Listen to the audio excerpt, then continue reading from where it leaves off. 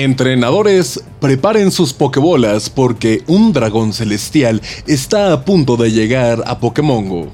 Se trata del legendario Rayquaza, quien será un jefe en las incursiones. El evento en el que aparecerá este famoso dragón dará inicio el 15 de marzo a las 3 p.m. hora del centro de México y terminará a la misma hora del 18 de marzo. Recuerden también que durante todo el mes el legendario Dialga se encuentra también disponible en estas incursiones.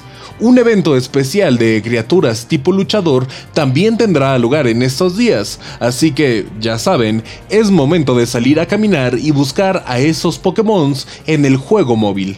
Como siempre, yo soy Mornier y les recuerdo que podemos seguir la conversación a través de mis redes sociales. En Twitter soy @Mornier_Arán y en Facebook me encuentran como @Mornier Alfaro Periodista. No se despeguen de la sintonía de Go Radio.